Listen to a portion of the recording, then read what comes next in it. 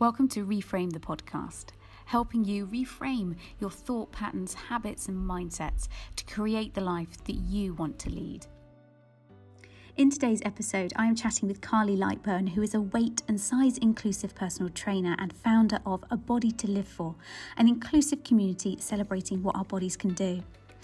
Carly shares openly about her recovery from disordered eating and how her relationship with exercise changed over time and led her to adopt a health-centric approach to her work.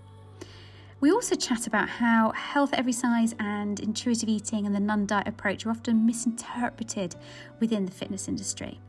And we talk about the importance of recognising and being open about our privilege as straight-sized practitioners in this space. Today's chat is honest, funny, and very real. It was an honour to share this space with Carly. Hi, Carly, and welcome to Reframe the podcast on this incredibly hot, melting day. So I am particularly grateful for you making time for me when you could be outside doing anything else other than this. So yeah, I'm very, very grateful for your time today. I wondered whether or not you could start by just introducing yourself and telling us a little bit more about who you are and what it is that you do. Of course. Thank you for having me. So I'm Carly, as you said, and I'm a personal trainer here in Truro. So in Cornwall, I should say. So I've got my studio here. I'm in the studio now and it's very warm. And I'm a health first personal trainer. So I think it's a little bit of a different thing in the fitness industry at the minute. But more of us are starting to talk about it. And the way I train is just a little bit different. So it's all about putting health before weight loss and the conventional side of personal training. Fantastic. It sounds right up my street, Carly. So as a non-diet professional, I'm the same. It's all about being health-centric and not weight-centric. Can you tell us a little bit more about how you came to that then? Have you always been in the fitness industry? What was your own journey to come to where you are now? So I've been in the fitness industry for about 5 years now. And no, I didn't start off like this. So I'd had my own challenges with my relationship with food and my body. And it meant that, it gave me the passion to become a PT. I wanted, it got me into fitness. I wanted to do it. But I think I tried to go at it with a more gentler approach. So I tried to do, I still did body transformations. I still did weight loss. And I still weighed my clients, all that kind of thing when I initially started. But I tried to go about it a little bit more gently and said, you don't need to count calories and that kind of thing. But looking back, I realised that it doesn't work. You either kind of have to go one way or the other. So yeah, it was quite a long, slow progression to get to where I am now. So I've been working this way for about 2 years. And I realised that I think it was just seeing that I had, my clients were unhappy and they were lacking in confidence, and I was seeing that they were making such great progress in things like the strength and mobility and fitness, and they were so focused on what the bodies look like and the fact that they'd not, they'd maybe gained a pound or something. So yeah, I started to read more about the body positivity movement and about health at every size, and I just realised that it was the route that I wanted to go down, and I've never looked back. It's been a good change, definitely. No, and I'm so pleased to have more voices. As you said, there's kind of like a movement, a swelling, isn't there, within the industry? Towards this more so. But I think the key word you said there was you recognised that your clients were unhappy. Yeah, so not like really miserable, but they weren't seeing the progress. They were still unhappy in the bodies. I just felt like there was something missing. And because I was a mobile PT at the time, so I noticed that I'd turn up to the house and I'd bring like my little scales and my tape measure once every 6 weeks or so to do like a weigh-in with them. And I could see they were nervous and they were anxious about it. And if they hadn't lost weight, they were kind of making excuses. And they didn't need to do that. And I just kind of thought in the end, why am I putting this pressure on them? It's not good for them. It's not good for the health to have that. And I think when I look back, I only really did it because it was the norm. It's the way that you taught in PT school that goals are very much aesthetics based, and I don't think I ever really considered that there was another option, that there was another way to work. Yeah, and as you said, I think when you describe your clients, you know, you turn up there for the check-in, the weigh-in, and that kind of that fear, that apprehension, because we're taught by diet culture, aren't we, that, well, actually, it's all your responsibility. It's just down to willpower. You know, absolutely. You didn't work out hard enough, or you know, you just didn't get the calories in, calories out right, or are you tracking? You know, all of this language makes you feel like actually, and it will go thinking about all the other things. Absolutely. Our genetics, our relationship with food, our lifestyle, stimulus, you know, the environments we find ourselves in, if you're working shifts, you know, all of these things. Before, and I think because I came from such a privileged position, and, you know, I'm in a small body, naturally slim, and I just never even considered that. Never even considered that people, you know, if we did all eat the same, and exercise the same, we would all look completely different. And I think that I had that outlook that, oh, well, if I can do it, if I can maintain, you know, a moderately lean body, then why can't everyone else? But yeah, I've seen the light. It's different now. It's the same in nutrition and dietetics, though. You know, I think the emphasis historically has been the same. You know, when I trained, it was, well, you calculate BMI and you do waist to hip ratio and you and you weigh, and there was no emphasis on the other elements of progress, as you mentioned. You know, strength, sleep gets better. They're managing the stress better because they've got a means of getting it out when they're working out. You know, they feel stronger. You know, all of these benefits are just no, unless it's on the. And we also know that scales are a bit of nonsense, aren't they, half the time? You know, absolutely. Changes. It's just. I mean, Jimmy always says that to me. He's like, you know, you don't worry about the scales. That's a poo. It could be the day. It's so true. It can literally change in an hour what you weigh. And when I was obsessing over food, I remember I was weighing myself like, oh God, like 4 or 5 times a day, you know, watching it fluctuate and driving myself mad about it. And it just doesn't make any sense. But like you say, it's what diet culture has us believe, doesn't it? That your weight is attached to your worth. And it definitely shouldn't be that way. But I think you also acknowledge something there that's really important. You know, you and I are both straight-sized people. And sometimes I'm really aware of it. I'm aware with it with clients that sometimes working in the non-diet space or the intuitive eating space, I think, is it easy for me to say? Yeah, definitely. And I always say that to clients as well. I say I recognise, you know, when it's clients in larger bodies, I say I recognise that it's a lot, you know, it's very easy for me to sit here and say, just, you know, you need to kind of accept the body that you're in, the size that you are, because I can walk into any shop and get whatever, you know, clothes will fit me. People don't look at me, you know, and assume that I'm unhealthy. I don't have any trouble at doctor's appointments, that kind of thing. I actually went to the hospital the other day because I'd injured my foot and I had to have an x-ray. And the lady said to me, she was a lovely lady, and I mean, it usually comes from a well-meaning place, but she said, oh, you know, because I was in my shorts and t-shirt, you look like you're healthy, you know, you look like you're active. And I thought, do I? You know, why are we judging people just because I'm in a smaller body? She assumed that I was, you know, some fitness fanatic, which I'm definitely not, you know, even though I'm a PT. But I thought it just goes to show how, you know, you're judged immediately as soon as you walk into a room on your health status. And it's so rooted in thin equals hell.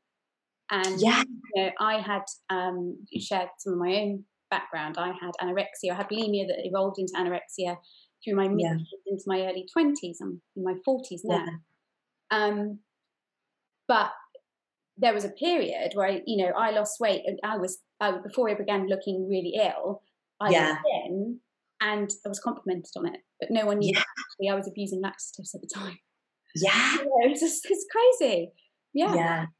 And I find it, you know, even myself, I have to stop myself sometimes from making comments on people's, I think I'm better at making comments on people's bodies now, but on their appearance, you know, I try and stop myself when someone walks into a room and saying, oh, you look amazing, you know, because it just instantly draws the attention to what we look like. And I think we're just so used to doing that, aren't we, that it's you know, giving people compliments based on it look. And of course it is nice sometimes, but weight weight shouldn't be at the focus of that. No, it shouldn't. But it's so difficult. It's such a saturated. I sometimes use the term, I say to people, I feel like we're gathering whispers against a storm. Yeah. I feel so saturated. So as I mentioned to you before we started recording, I've got 3 kids, and I've got my middle daughter's almost 13 and I've got an almost 11-year-old. We never meant to talk about bodies. We don't talk about weight. I try and talk very neutrally about things, about food, try and do everything that I can. Yeah. Still, my 13-year-old said to me earlier, so if you had to rate me out of 10, what would you rate me? Oh my goodness. Literally, in those moments, I go, oh my God, where is that coming from? It's almost something that she's seeing on social media. Yeah, it must that be. That is the least interesting thing about you, Squidge. Sorry, she'd kill me for saying she's called Squidge on here. Oh my God, it's a really good thing. I'm so uncool and she'll never listen to this. It's fine. As a parent, I feel at a loss sometimes, because I think you can do everything you can in the home. And I just pray to God that by osmosis it's going in. Yeah. Still. It must be so hard. It's everywhere. It is. Yeah. It is everywhere. And you can't put them in a bubble. I want to be like, don't get on the phone. I watched that Netflix social media film. I can't remember what it was called now. And I remember after that, just my husband and I looking at each other going, oh my God, this is awful. Throw the phones away. Yeah, no more phones. But that's, it's modern life, isn't it? And you mentioned that, you had a bit of a journey yourself with your relationship with your body and food and exercise. How has that shifted? How would you describe it then and now, and what had to happen for you? Oh, so it's totally different now.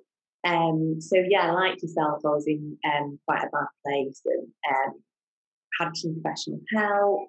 And I think even when I thought that I'd recovered, so when I was probably, say when I was about 25, I think, because it was kind of all came to a head when I was about 21. When I was about 25, a few years later, and I think I thought that I was so much better. I wasn't. And when I look back now, that obsession with food and exercise, I suppose it just shifted another way into more the fitness industry, so where it was a more acceptable obsession, and where it was more complemented. So I had to kind of, work through that and realise that still wasn't healthy. And then I'm at a point now where I definitely still do, especially through the pandemic, I've definitely found it a lot harder with my body. I felt like I'd got to a really good place where I had a great relationship with food, with my body. And I feel like it's maybe just slipped down a tiny little bit over the past year. I think just more time on social media, more time to sit around and think about things where I'm not working, my mind's not busy. And I've gained some weight like I think most people have over lockdown. And I think I've definitely found it harder this past year. It's the difference now is that I don't act on it. So back then, if I had those kind of thoughts about my body and I disliked what I saw and I found my clothes weren't fitting, I would have thought, right, this is unacceptable. I've lost control. I need to get that control back, and I would have restricted. But now, I have those thoughts for a few minutes, probably every day, and then I think, forget it. Think how far you've come. Think of everything that you've gained and what I'd have to give up to get, back to wherever I think that I sometimes should be. It's a huge difference now. I can definitely, it's the not acting on it, I think, that is the change. Yeah, and that's amazing to hear. That's wonderful to hear. And it's lovely to hear that you're feeling better as well. And I think it's bringing, as you say, it's that awareness piece, isn't it? It's separating yourself from that little voice that is the voice that, it could be the inner critic, or, in the world of eating disorders, it's called the ED voice that goes, you should, that little voice. Yeah. And when you can bring awareness to it and go, actually, I notice it, but I'm not going to act on it. That's a really wise, it's a beautiful way of encapsulating it, is I don't act on it. Because I think with a lot of eating disorders, I don't know about yourself, but it was always about control. So I think this year, when everything's felt so out of control, it's tempting to go back to those old ways to try and get a bit of control back. So I think it's just recognising as well that I don't always have to have control, and that being a certain way doesn't give me control, Absolutely. And the other really valuable thing you said then was when you mentioned, I think about what it cost. Yes. And that is so true. Is actually, what is the cost of having that singular goal of looking or weighing a particular thing? And actually the cost is huge. And when you have it back, I don't know about yourself, exactly when you have that freedom back, that when that anxiety is no longer there and you just eat the ice cream and you haven't even thought about it, I don't ever want to give that up. No, you're so right. And I catch myself sometimes and think, this is amazing. It'll never get old to me to be able to walk into the shop and just pick up something like a chocolate bar or something and not have to look at the calorie content, or it's just I just don't think that will ever wear off, because after spending so long, in hours in shops checking every little ingredient and calorie, and it's a great feeling, and I could never give that up again. It would never be worth it. And that really resonates with me, because even 20 years down the line, I still have those moments where I catch myself and I go, oh my God, I don't have to think, it's not part of my life anymore. That's so amazing. And I still kind of have that moment of, wow, I did it. Because when I was in it, I never thought I'd ever get out of it. No. And I just assumed that this was what everyone else was like. Yeah. I knew that I was extreme, but I never imagined that people just ate for pleasure and, went out for dinner and didn't binge. And, I just thought that what I was doing was maybe a bit extreme, but surely everyone that's, healthy has to be having some kind of restriction. But it's not the case, thank God. Amazing. And I hope anyone who's listening to this who is having their own struggle, this and can hear us say that, recovery is 100% worth it. It is so. Oh my God. And it's so possible as well. It's so possible. The other interesting thing you mentioned there, I think, is you said you kind of segued, and I think sometimes it's quite common in eating disorders that we can segue our way out of the eating disorder into like a layer of recovery, right? So I always think about disorders having layers of recovery. Yeah. That initial layer can sometimes look like, for people, they go into what we term socially acceptable ways of restricting. Yeah. So it might be, veganism or, whatever it might be. And that's, if you're a vegan for ethical reasons, that's absolutely wonderful. But for some, it's a way of transitioning out, isn't it? Or in eating, or as you say, the fitness industry.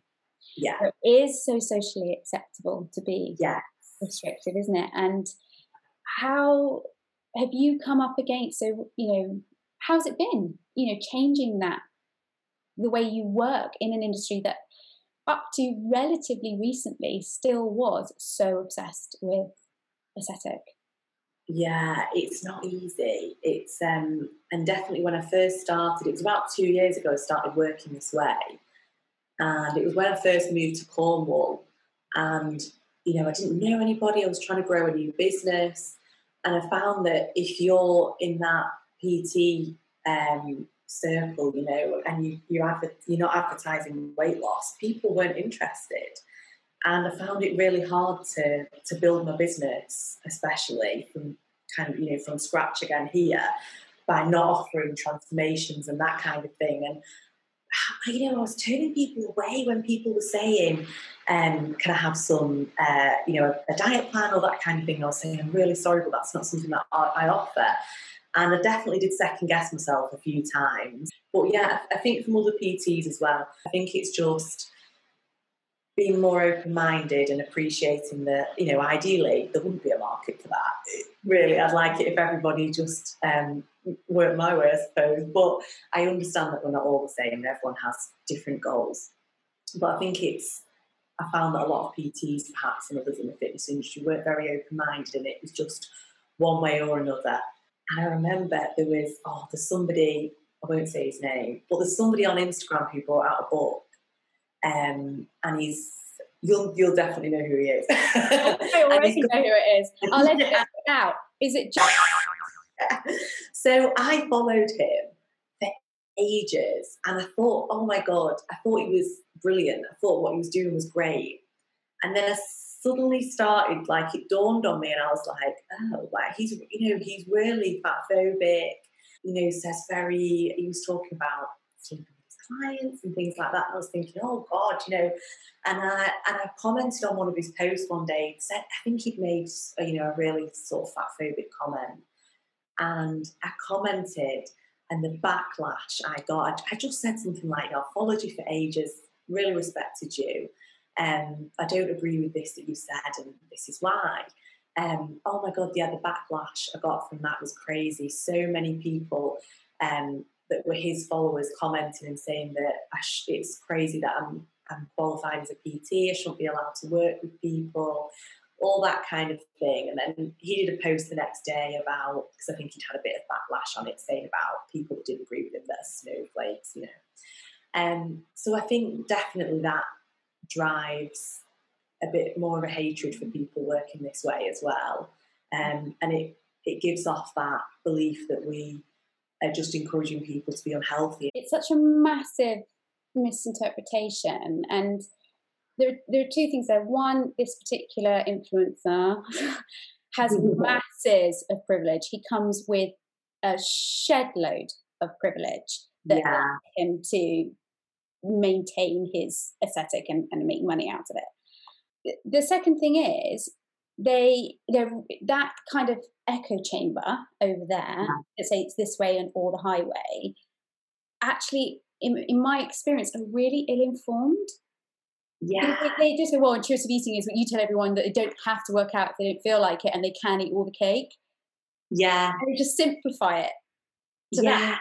And they simplify the health at every size movement to literally that. It's no, we're not anti-health. We are pro-health promoting behaviours. We're pro-improving your health. We just don't make chasing a number on the scales the simpler goal. We look at other biomarkers. We look at, and there's new studies out now. I was listening to the Food Medics podcast, listening to an older episode, and she's got Alan, I can't remember his name. He's a super nutrition science geek. I mean, his brain is so big. I listen to some of his stuff and I think, I'm lost, I've gone. He's so brilliant.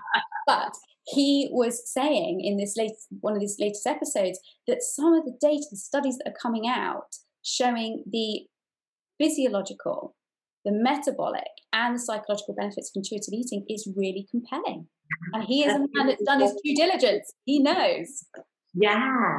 And I think there will be more and more sort of investigating into that area, hopefully, that will back up, as the movement gets bigger, that will back up what we're saying, because it is frustrating sometimes. And there's definitely times where I think, I want out of the fitness industry. It just gets a bit frustrating, I think, especially with social media, because you can think that it's making so much progress and that they're starting to understand that diet culture is no good for us.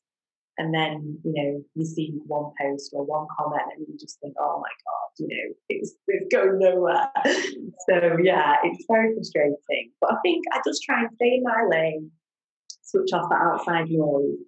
And I think that my clients, and I'm sure yourself, the people that you work with, they're all the evidence that I need, that the way I work is successful and that it's beneficial, because they're happy and they feel confident and they've got self-esteem's improved, and I just think that's all that matters. It doesn't matter if there's some dickhead on Instagram that thinks we're promoting obesity, Yeah, we just have to keep gathering those whispers, Carly. That's what we do. You're so right. So, now, what would you say is the most important thing to bear in mind when it comes to having a healthy relationship with food and exercise?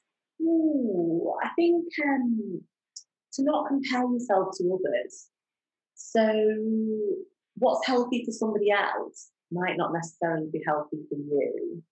And so I know that some people, you have a great relationship with food and the body, and they still go to the gym 5-6 days a week or whatever, and they really love it. And I think that's not me.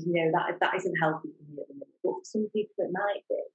And so I just try not to compare myself, I think. And I would recommend other people to do the same. So just, again, just kind of switch off the outside noise and do what feels right for you. I feel like that's a really short answer, isn't it? No, but it's incredibly true. It is. I think comparison is deadly. It sounds really dramatic, but it is, because the minute we compare, and I talked about this in another podcast recently. I read a book called Beauty Sick, and she explains how it's all about body image and how women why we have poor body image, like the history behind it, how it has happened, and how it has been, exasperated by media.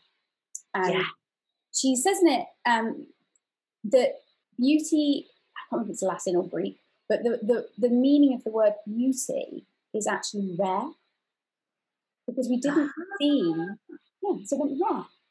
But the problem is now that we're given these highly often airbrushed, photoshopped, styled, made up, a lot of plastic surgery, a lot of fillers, all of that stuff's happening. So we get this image, this perfected image, but we're saturated with it. So my 13-year-old goes on TikTok or whatever, and she'll swipe, and out of maybe 50 images, how many of those has she been presented with what is actually rare? But because she's seeing it so frequently, she thinks it's normal. Absolutely. And the filters and all that kind of thing as well. You see these posts, which I think are great, where people show what their actual skin looks like close up, because all we're used to seeing is these, no pores, no blemishes or scars. And it's, when I catch myself thinking sometimes, oh God, and I think that it's not real what I'm looking at, but it's just so hard. And I think, God, if with the journey we've been through, kind of second guessing ourselves sometimes, then how must these poor younger people nowadays feel? I'm so glad I don't have to grow up in that social media world. I think social media can be wonderful. Like, there is amazing stuff happening on it, and there are amazing people doing amazing stuff. Yeah. And I sat with, Amy's going to hate it, I've spoken about her loads on this podcast, but I sat with her recently, and we looked at Instagram. Yeah. Encouraged her to follow different accounts that were body acceptance accounts or body neutrality accounts. And when we started changing her feed, and she began to see far more normal bodies. Yeah. And I challenged her the other day. I said to her, when we were out, I said, have a look round when we're out today, and I want you to point out to me one person that you see looks like that image that you think is perfect. You said that's the way, I should look. Okay, let's go see if we can, let me know when you see it. And we got to the end of the day, and she went, Mummy, you're right. Nobody. Everybody looked different. Everyone's body was different. And I went, yeah.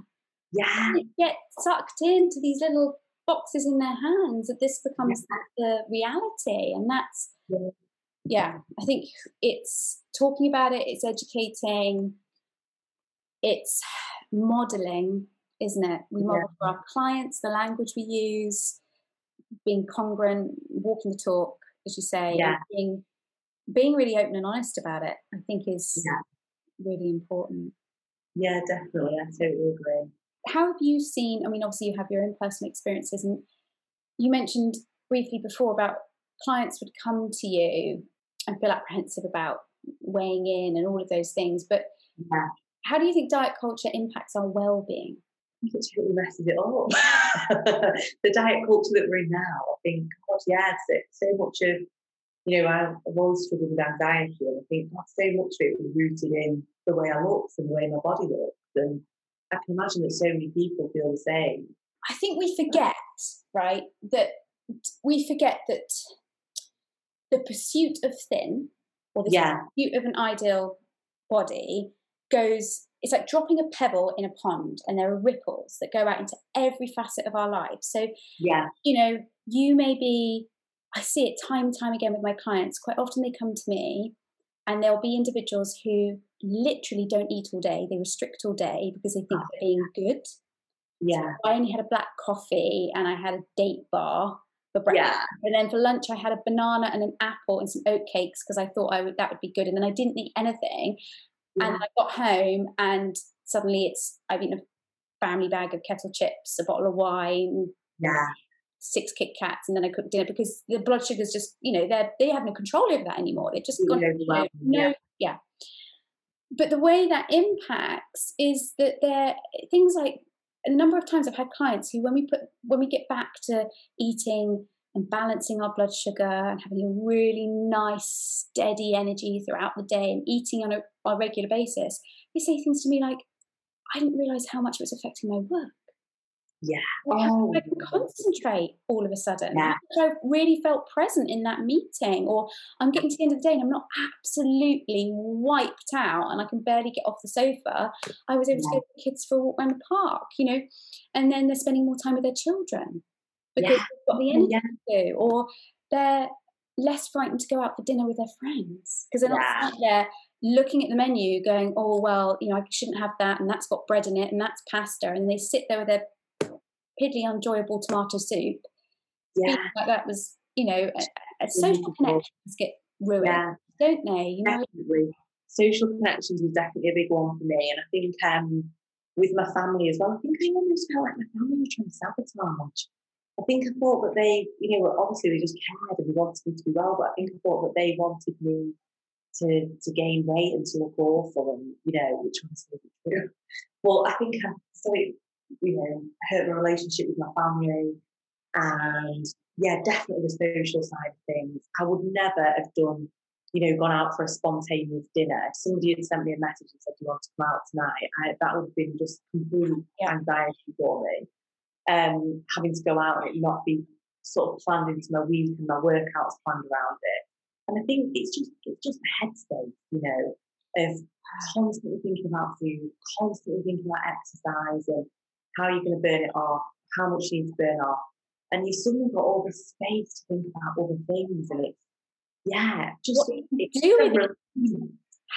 what we could do. And I get on my soapbox about this subject. I think, oh my God, as women, what we could do if we were free of all that chatter in your head, if that didn't take up all that energy of spending your time thinking about how you're going to compensate or what you're going to skip, or that you've got to go, oh, I have to go to the gym tonight even though I'm really tired because, I went out for lunch, or whatever that is.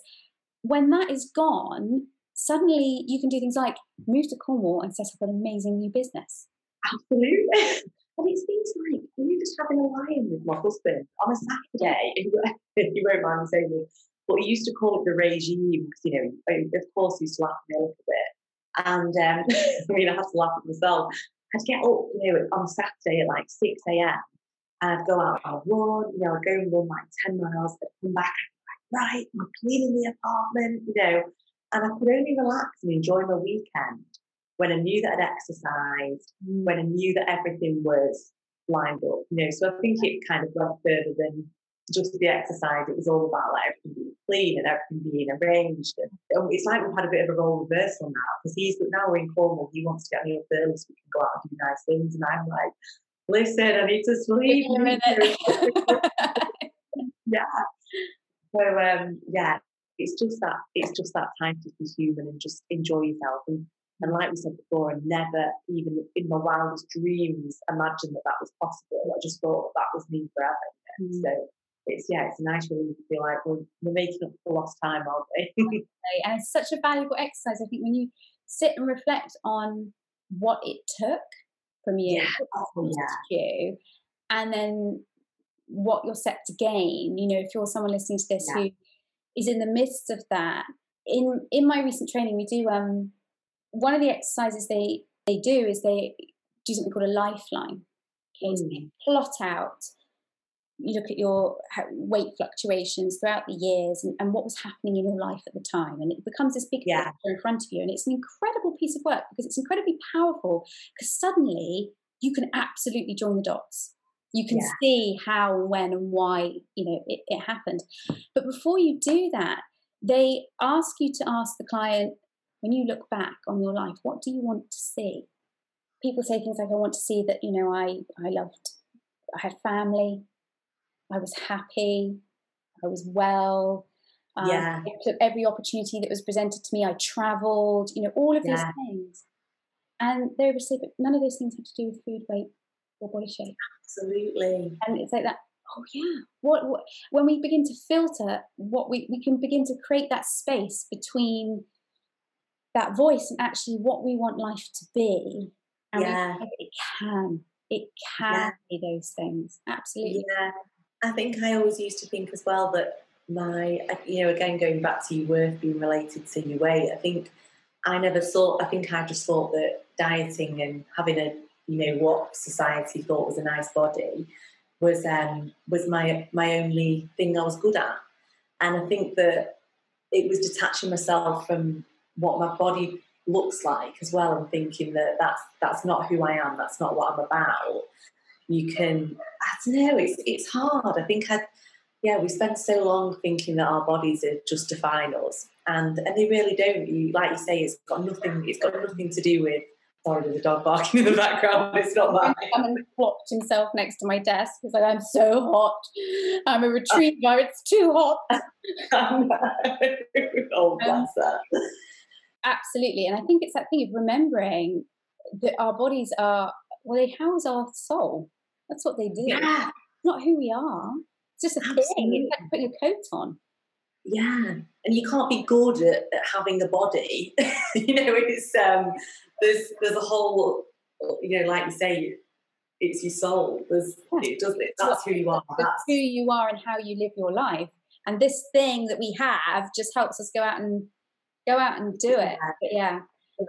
And how have you found, I'd be interested in asking, how have you found that Cornwall obviously is it's such an outdoor life, so much of it's about being connected to nature, proximity to the sea. Yeah. Do you feel that's helped, having that relationship? Definitely. I think because we moved from Manchester and we lived in the city centre of Manchester for about 10 years. And I love Manchester. I love Cornwall, but Manchester will always be home. And it's the best city on earth, in my opinion. But Cornwall has definitely given me a new outlook on life. And I think our lifestyle in Manchester, we were going out on a Saturday night a lot more, and I was probably a lot more aware of what I was wearing and what I looked like, and I was surrounded by people that, probably a lot more people that did look like what you see on Instagram, and I think it didn't have a negative effect on me, but I think when I look now, Cornwall it's a lot more laid back. I can go into a restaurant in my trackies, and I don't feel so much pressure to have a full face of makeup on all the time. And definitely being able to just enjoy exercising outside a bit more. That wasn't always such an option in Manchester.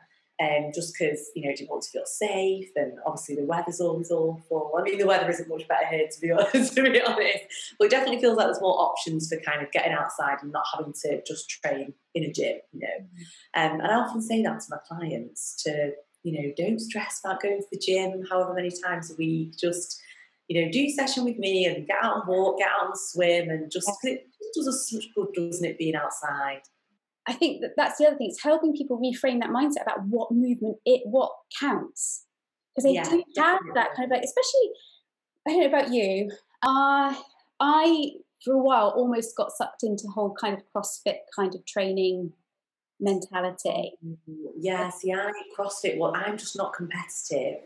Yeah. So CrossFit there was no danger of me being sucked in by CrossFit, but I can see how people are. Yeah, but this whole kind of mindset that you have to, if you're not training that hard, it doesn't count. And I think for a long time, even though I thought I had recovered from my eating disorder, exercise for me had to be hard. Yes, you had to be hard.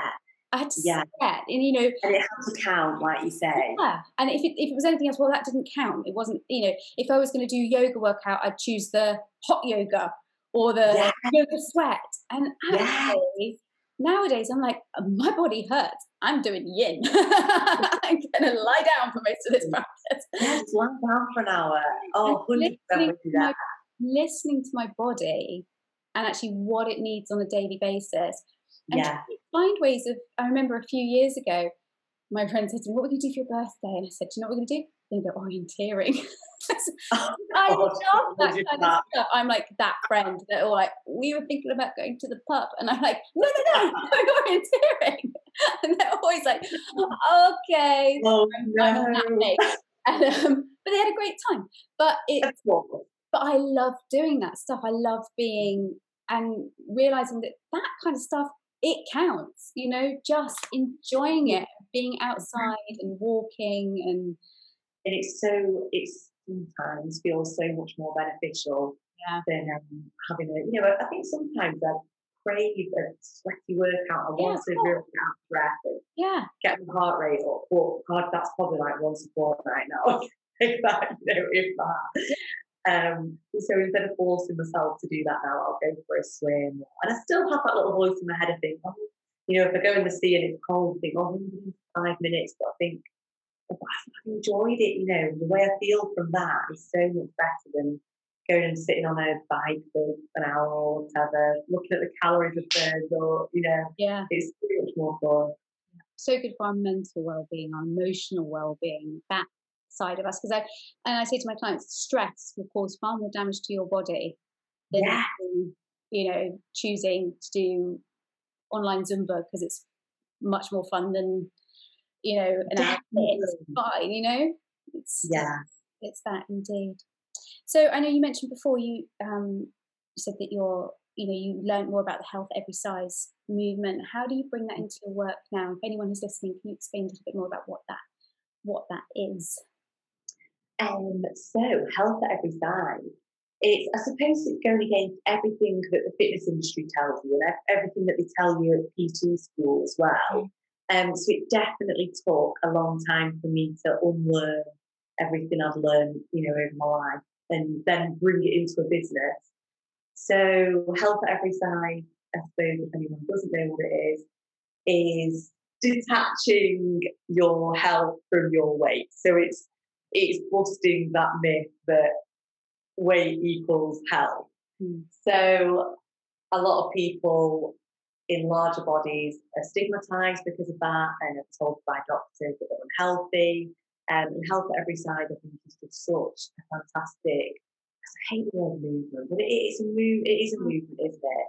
And I suppose that is a nice word, but it's a movement, and I think it's giving all of those people, permission to exist in the size that they are and what they, and be healthy. The way I've incorporated it into my work, just taking away any focus from weight, and that, it was really hard, and it was easy to take away things like scales and tape measures and stop all that kind of thing. But it's just all that weight-related talk in the fitness industry. People say, I want to tone up my bingo wings. And so it's shifting that thought process into, right, say you want to tone up your bingo wings. How about we turn that into a goal to be able to get 5 full press-ups, because the outcome of that is that you're stronger. You're going to have stronger, you've got more upper body strength. Let's take away the shift from what your arms look like and think about what we can do.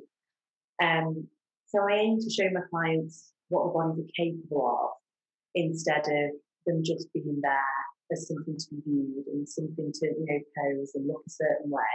It's about putting them into action and doing something with them, seeing what they can do. I think you articulated that beautifully. We got there in the end. Beautifully. It's exactly that. It is make it detaching, but as you say, it's how you reframe those goals, because that is that mindset, isn't it, that if my arm doesn't look like her arm, I have therefore failed. And realizing they're completely different arms. Completely different human beings. And as you said, when we can package it up as in, let's look at what your body can do, and there's so much satisfaction to come from that. From I saw on your just see on your Instagram your journey to your pull-ups, and I was like, yes, because it's you can see the leg kicking.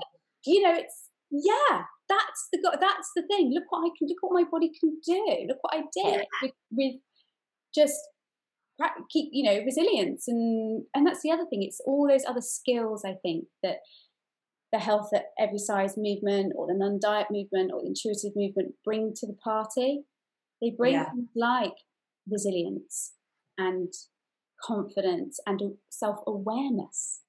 There's no diet plan in the world that will bring you self-awareness. That's so true. And it's just that big sense of belonging that you're not the only one who doesn't want to conform to that expectation to look a certain way.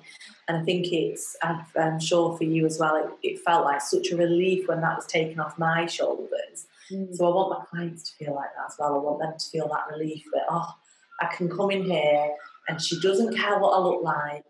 In the hot weather this week, I've had obviously people coming in shorts and sports bras and that kind of thing that they perhaps wouldn't usually train in.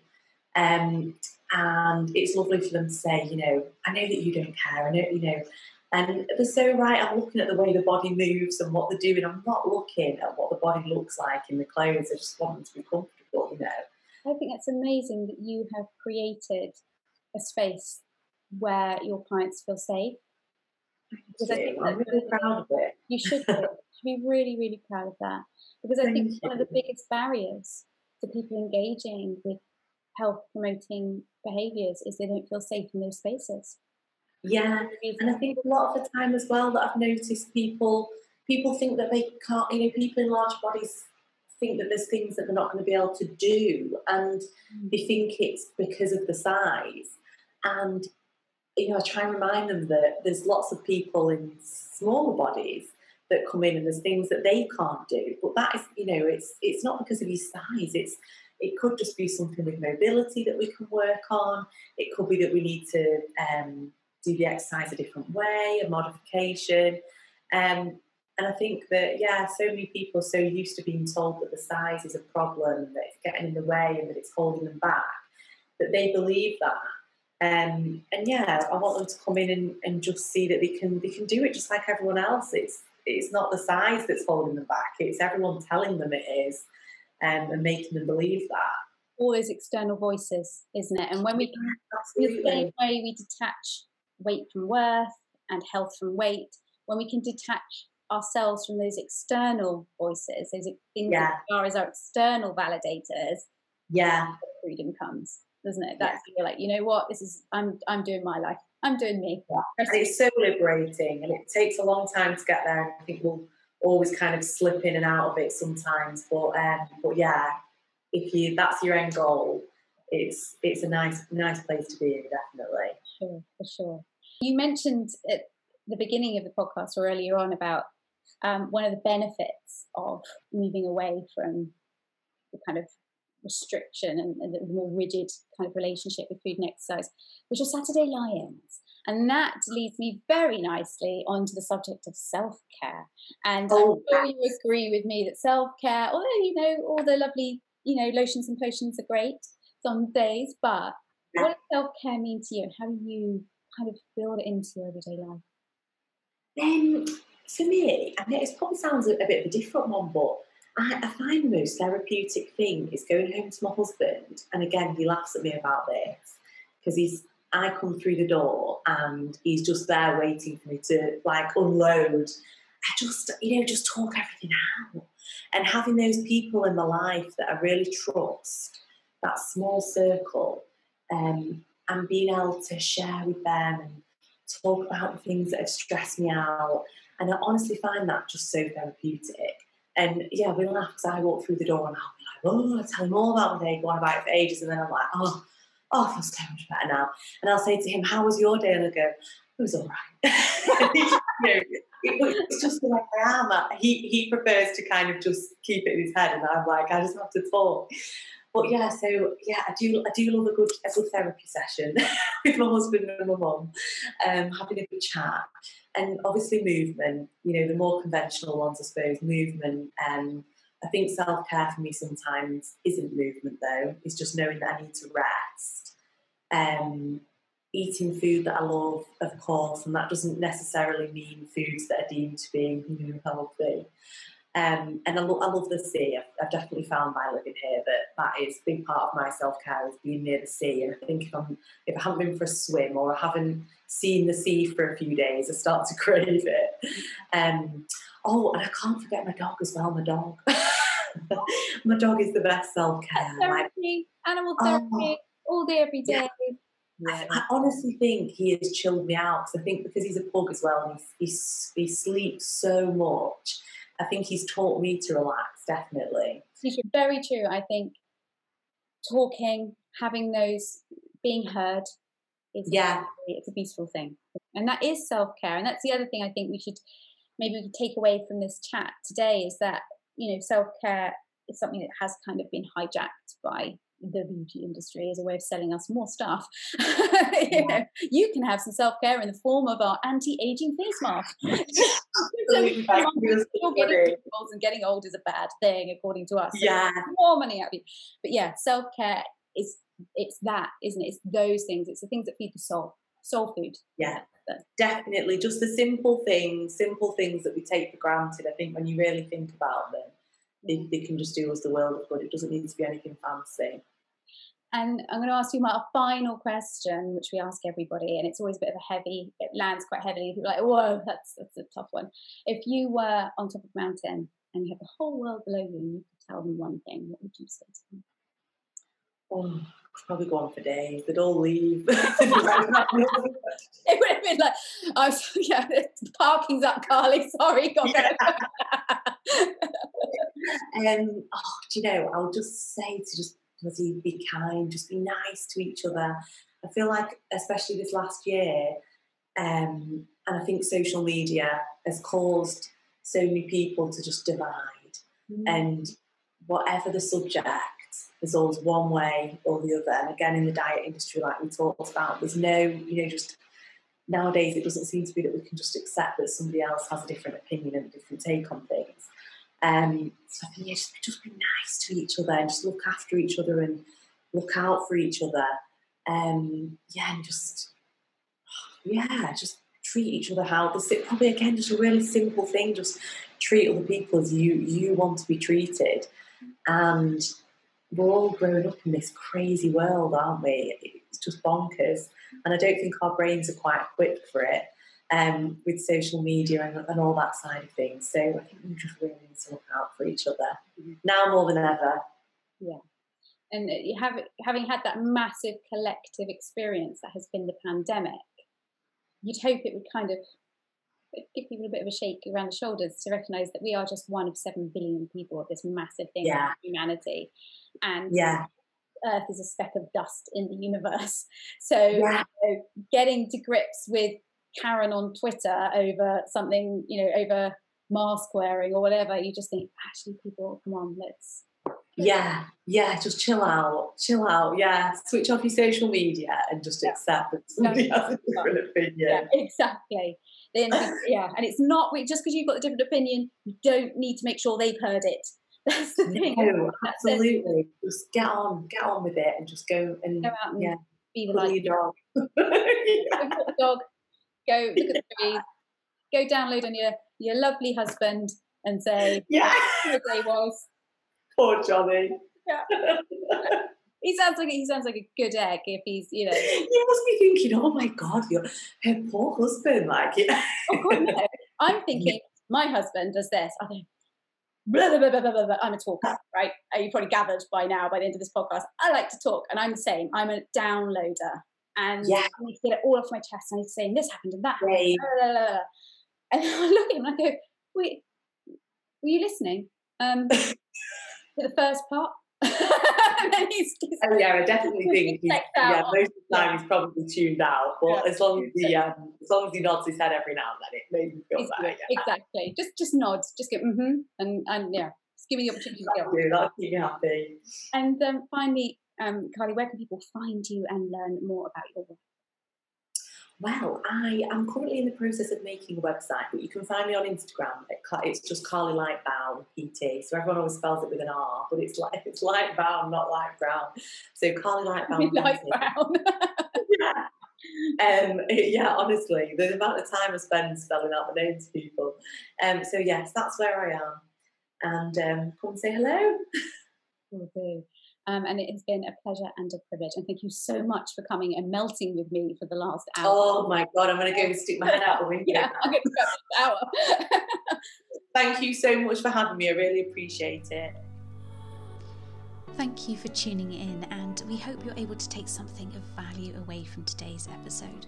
Perhaps one small action you can put into practice today. If you are enjoying Reframe, then please do subscribe and rate the podcast, as this helps us reach more lovely listeners. As always, here at Reframe Club, we are rooting for you.